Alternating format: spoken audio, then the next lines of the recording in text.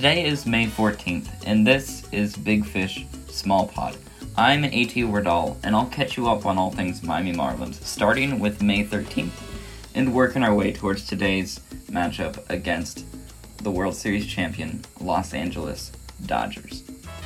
So yesterday, the Jupiter Hammerheads lost to the Palm Beach Cardinals, as undrafted free agent Jackson Beller for the Cardinals turned around Marlins hitters.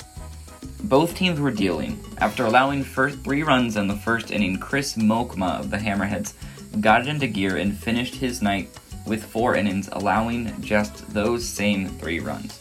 He kept the Hammerhead offense in it. As 2019 second-round pick, speedster Nasim Nunez stole his league-leading 9th base of the year, who, as a 20-year-old, is considered MLB.com's number 13 Marlins prospect, described by them as a potential utility man looking to become a potential regular with the development of his bat, as his sub-200 average thus far in the year has lived up to his scouting report at the early stage of his COVID-delayed development.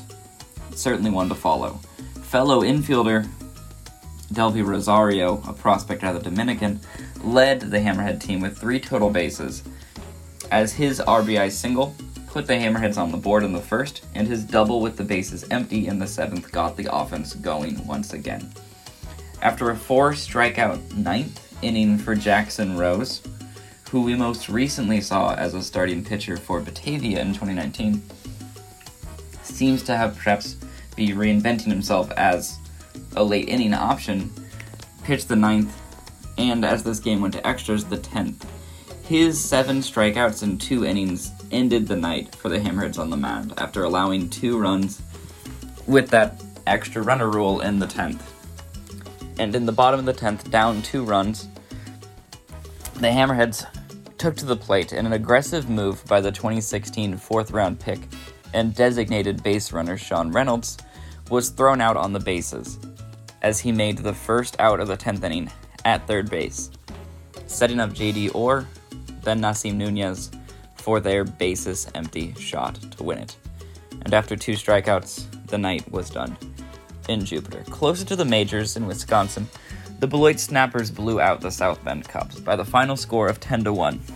With 9 walks, 9 strikeouts, and 9 hits, the Snapper offense snapped off in the 4th, as the leadoff hit by Connor Scott set up RBI hits by Cameron Meisner and Griffin Conine. With the game on the line in the 6th, catcher Ricky Aracena, which I might not be saying incorrectly, he's a new Marlins player. He came up with the bases loaded, and in his 3rd double of the year broke the game in the Marlins' favor. Ricky came into the league as an international signee by the Royals in 2014 when he was 17. Was one-time MLB.com's number 16th prospect for the Kansas City Royals, and he came to the Marlins this May 3rd as a 23-year-old switch-hitting catcher, and he's been hot to start the year in High A, hitting safely 10 times in 32 chances. Paired interestingly with 4 walks, 9 strikeouts, and 6 stolen bases from a catcher. On the mound, 2020 competitive balance pick Kaya Nichols was again solid, pitching 5 1/3, allowing 3 hits, striking out 4, with just 1 walk. In Double-A, the Pensacola Blue Wahoos took on the Birmingham Barons.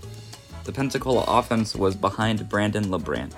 LeBrant pitched 9 solid innings out of the Miami bullpen in 2020, and this year he's been starting games at the Double-A level. Today, he allowed 8 earned runs in his 3 innings of work, on 9 hits, 2 home runs, and no walks. He showed control, but with just 2 strikeouts, he was not missing bats against this Birmingham offense, which has been hot out of the gate in 2021. Pensacola managed 6 runs, but was behind all night, as a collective 6 hits was not enough to capitalize fully on 8 walks by Baron pitchers. Jacksonville played a doubleheader tonight, as Jorge Alfaro had the day off in his rehab assignment. Jazz Chisholm played 1 of 2, and Jesus Sanchez remained out. In the first game, Nick Neidert held the Durham Bulls close in his 5 innings of 2-run ball, while the Jumbo Shrimp managed runs against every pitcher they faced. Jazz reached safely on an 8-pitch walk to lead off the game, and had an RBI single in the 4th, while his aggressive night on the base pass led to a stolen base, 2 times caught stealing and a pickoff, as he looks to prove his body is ready for Major League action. Also on the night, outfielder Brian Miller stole his first 4 bases of the year, including 2 in the 7th inning, as he turned a hit by pitch into 2 steals and forced a throwing error by the catcher to score from third. In the second game, the Shrimp were shut out, as Drew Strootman has yet to allow a run in 2021 got the start. Jacksonville Bats gave Daniel Castano just 4 hits. His night featured 4 innings with 78 pitches, 6 hits, 5 earned runs, 3 walks, 5 strikeouts, and 2 home runs to end the doubleheader split. In Phoenix, the Marlins beat the Diamondbacks 5-1.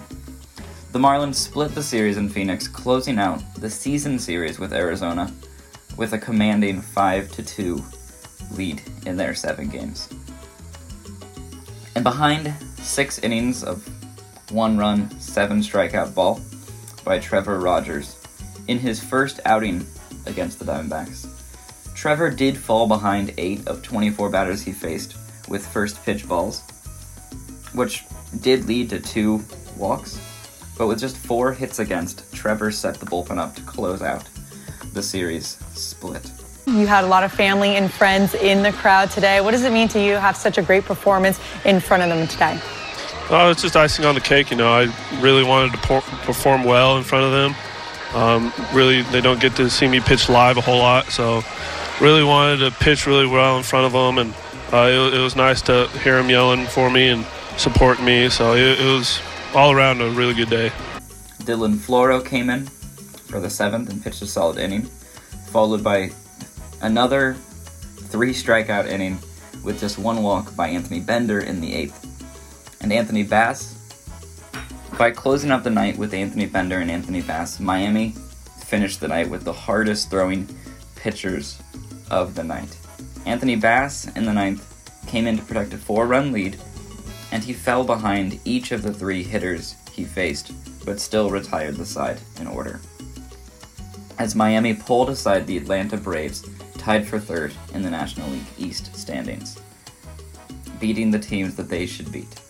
Offensively, the Marlins were powered by the top of the order, as Miguel Rojas, Jesus Aguilar, Corey Dickerson, and Adam Duvall were able to successfully cluster hits. A dribbler off the bat of Miguel Rojas made it to center field, scoring Sierra on a 2-hit night by him, in a play that put Miami on the board. A clutch single in the 6th by Brian Anderson put the Marlins ahead 2-1. Then in the 7th, Miami ran away with it, as Jesus Aguilar stretched his league lead in RBIs to 32 with another RBI hit. He would come around to score after early count swinging by Corey Dickerson, and Adam Duvall delivered line drive singles and kept the inning moving and scored RBIs of their own. By the end of the 7th, Miami led by the final score of 5-1, starting off the road trip with a split. And tonight, Miami will head to Los Angeles to face the best from the West, the 2020 World Series champion Los Angeles Dodgers, for 3 games. Starting tonight, Sandy Alcantara will pair up against Clayton Kershaw. Game time is 10:10 Eastern Standard Time. Kershaw will be followed by Trevor Bauer on Saturday and Walker Buehler on Sunday. Miami will head to Los Angeles with a chance to catch the Dodgers in the standing, as a sweep would mean both teams would sit at 20-20 on the year.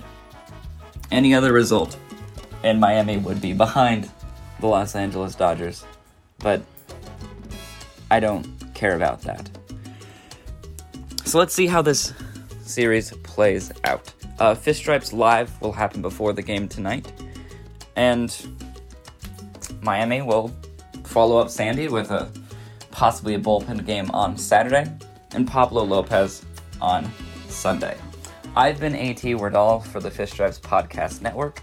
And here at the Podcast Network, we will be back to your ears on Monday. Thank you for listening.